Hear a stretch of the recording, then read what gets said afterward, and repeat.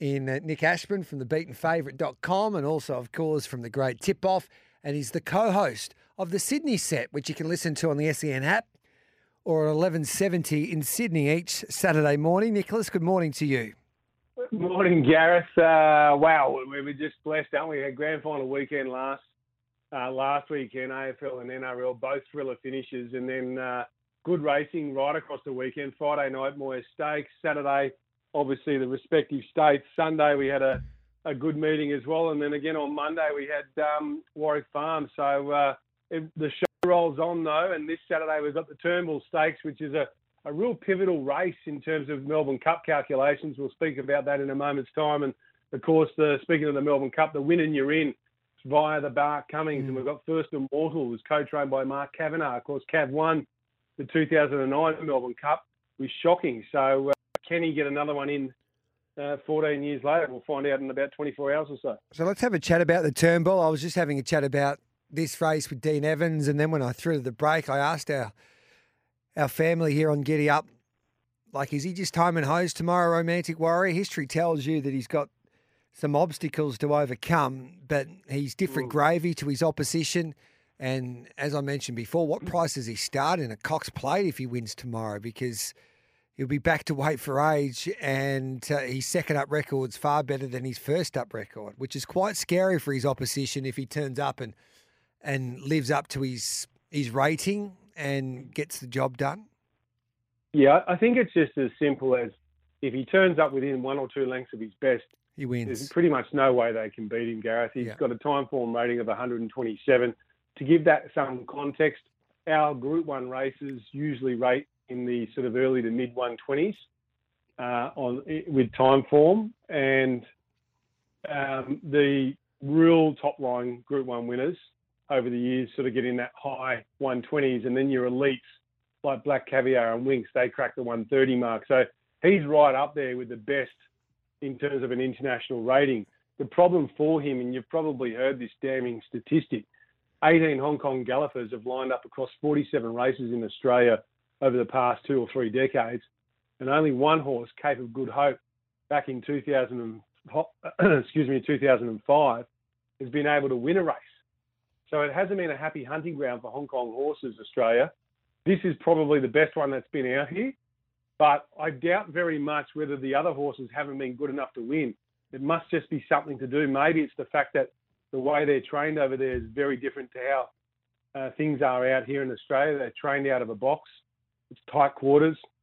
There's not as much space to move, and that suits some horses. And you'll know over the years in lesser-known races, Gareth, you hear trainers post-race saying, oh, we got him from Hong Kong, and to be honest, he's just thrived out in the yard with open space. And it's so vastly different to the way we train here in Australia that I think horses can either go forwards or backwards depending on what their previous form was. So the $2.25 is value. If you know he's going to turn up at his best, he's probably more like $1.60 chance.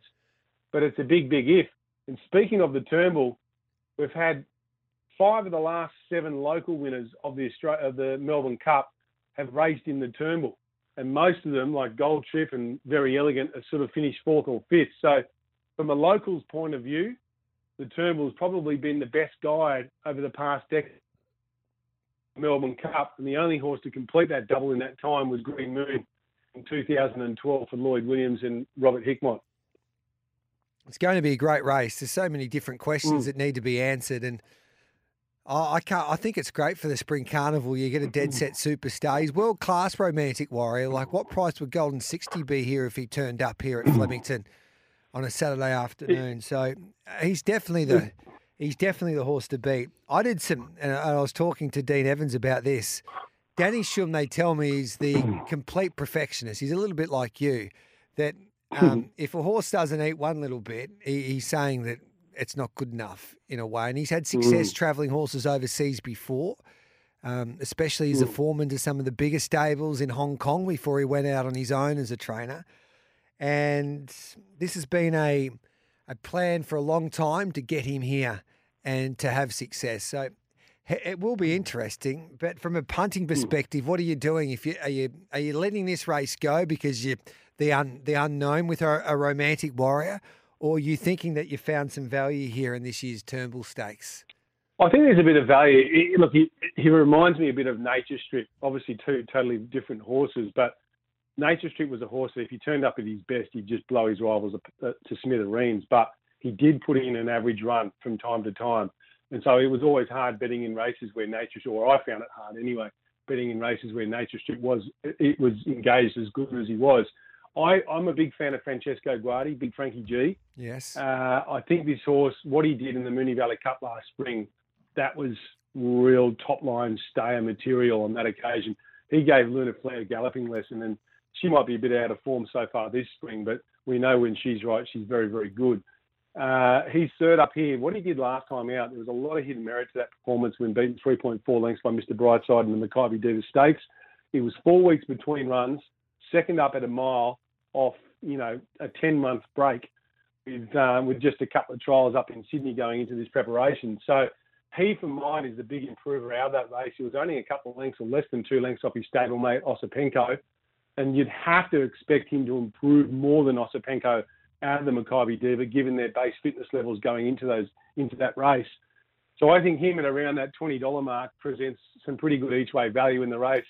Osipenko, the thing is it's hard to say whether that 6 or 6.50 this morning on Friday morning, Gareth, is value because the reality is Romantic Warrior could start at $1.75. If the pros get a hold of him, he comes right in. If they base it on his international rating, he should be off the map. But if people think that he's not going to turn up at his best, he could get out towards $2.75, $3. And then all of a sudden that market percentage has got to go somewhere else. And I suspect it'll go towards a horse like Osipenko. So for mine on Friday morning, I'm having an each-way play on Frankie G. And I'm going to watch the market late. I think he'll be around that quote anyway, Romantic Warrior, because it's a world pool meeting with him competing there at Flemington, and that means there'll be a lot of Asian money involved in the tote pool anyway.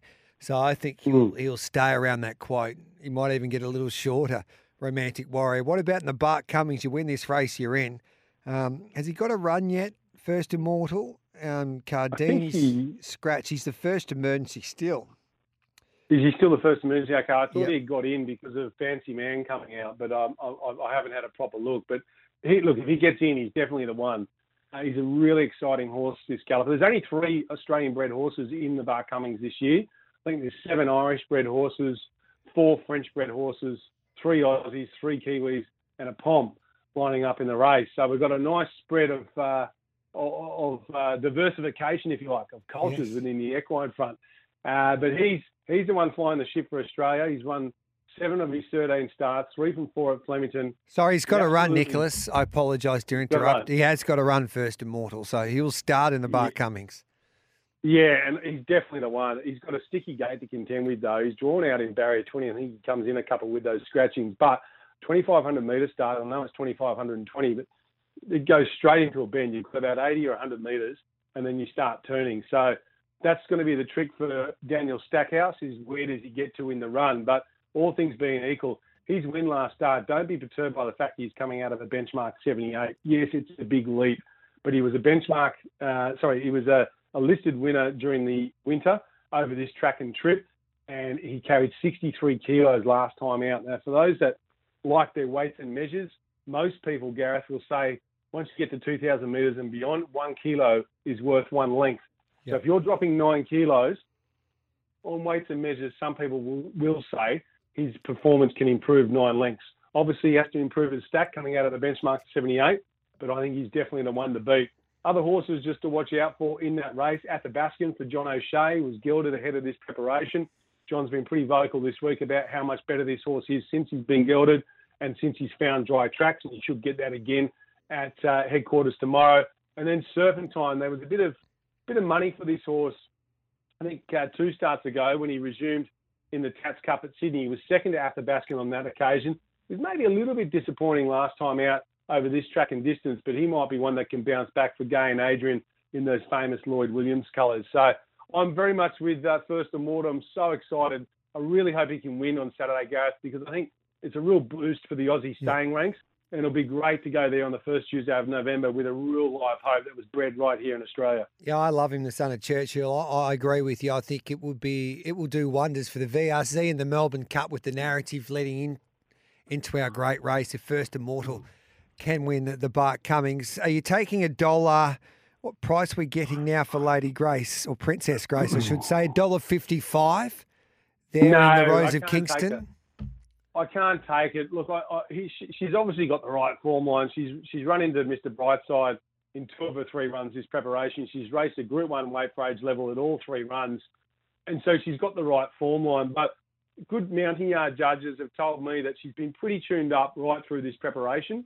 And so I'm not sure if there's a real lot of improvement to come from her. Whereas I think some of these other horses, a horse like Life Lessons was similar to Frankie G. She was 4 weeks between runs going into her last start effort. She was beaten a length by Amelia's Jewel. Well, Amelia's Jewel is shorter than Mr. Brightside in Cox Plate Market. So there can't be that big a difference between those 2 form references. And I'm getting sort of $9 or $10 or $8 or $9 about Life Lessons. I'll take her with the 55 over the 57 for Princess Grace. The other one in that race that I think is the forgotten horse, Gareth, is Star Tontes. She's been a little bit out of form, but I reckon there's maybe been some excuses for that. First up, she didn't handle going down the straight in the Bobby Lewis. That was against the boys. She's second up here. She's a 2-time winner, second up from the Spell. She's a Group 1 winner over the 1,400 metres. And if she can get somewhere near back to her best with Mickey D in the saddle, who's riding exceptionally well over the past 6 or 9 months, then she looks like a great price at around the 20-1 mark. All right, then. So I like the confidence there with the Robbie Heathcote trained mare, Star Tontes. What about at Rose Hill? You going to the Alan Brown as a race that you want to concentrate on? Cepheus is $6 for Manny Dunn with Bet365. But then we get to the Waller runners, Waterford at $4.80 and Alentia at $9. Your thoughts there? Yeah, look, it's a really good race, this one, a cracking event. I'm with Detonator Jack here. Yeah. He was super when he resumed in the Regal Roller over 1,200 metres. Got to remember, this is a horse that went around in a SA Derby earlier in his career over 2,500 metres. And here he is showing up in a listed race over 1,200 metres. So he's extremely versatile. 4 weeks between runs, was wide no cover over 1,400 metres in the Sofitel last time out, was only beaten half a length by Colino. Antino's come out of that race and won last Sunday, beating Here to Shock at Sandown in a good race. And he's the second favourite for the Toorak handicap behind the star Amelia's Jewel. So he's got the right form lines. He draws barrier 1. Now, he's a horse with not a lot of gate speeder, but I just wonder if from barrier 1 he can posse up a bit closer in the run now. Maybe it was just a barrier that he needed to draw. Jason Collard in the saddle. He strikes at 20% when he tees up with the Mar Eustace camp with good profitability. I think he'll suit the horse who likes to sort of slingshot into the race. And I expect him to peak here third up from the Spell. And he's got a terrific third up record. He's unbeaten when he gets to this stage of his preparation. And last prep, he beat Pounding by half a length over 1,600 metres when third up. And that looks like a pretty good form reference for a race of this nature. So each way at around the $8 mark, getting out of Jack. All right, then. And the new Melbourne Cup Week package through the beatenfavourite.com. Tell us about that, Nick. Yeah, look, I'm really excited about this. It's going to be up on the website. I'm meeting with the web designer in about an hour and a half. It's $100. You pay $100. We give you the full staking plan for all 4 days of the Melbourne Cup Week. You've got to register. We're only going to keep the numbers limited because we don't want the prices to go. You pay $100 for the week, so it's $25 a day. If we don't return you a profit for the week, you get your $100 back, full refund. So that'll be out by the back end of today. We're super confident each and every year as we are with so much data available by the time you get to the Melbourne Cup Week that we can deliver our audience a profit, so much so that we're going to offer a full refund if we don't. So when's it go on sale then? I better get in. It'll be up there this afternoon. So, look, it'll be tweeted out at The Beaten Fave on Twitter. We'll let you know when it's out there. And, jump on board. It should be a lot of fun Cup Week. And the Sydney set's flying with Mickey Gadden tomorrow morning from 7 o'clock previewing Hill Stakes Day. Looking forward to that, mate. So we'll hear your voice tomorrow morning. Yeah, definitely. We've got Timmy Clark on the show tomorrow, so he'll go through his rides at Rose Hill. Hopefully he can steer us into a couple of winners. He's a good man, Timmy Clark. So good on you, mate. Thanks for that. Thanks, G.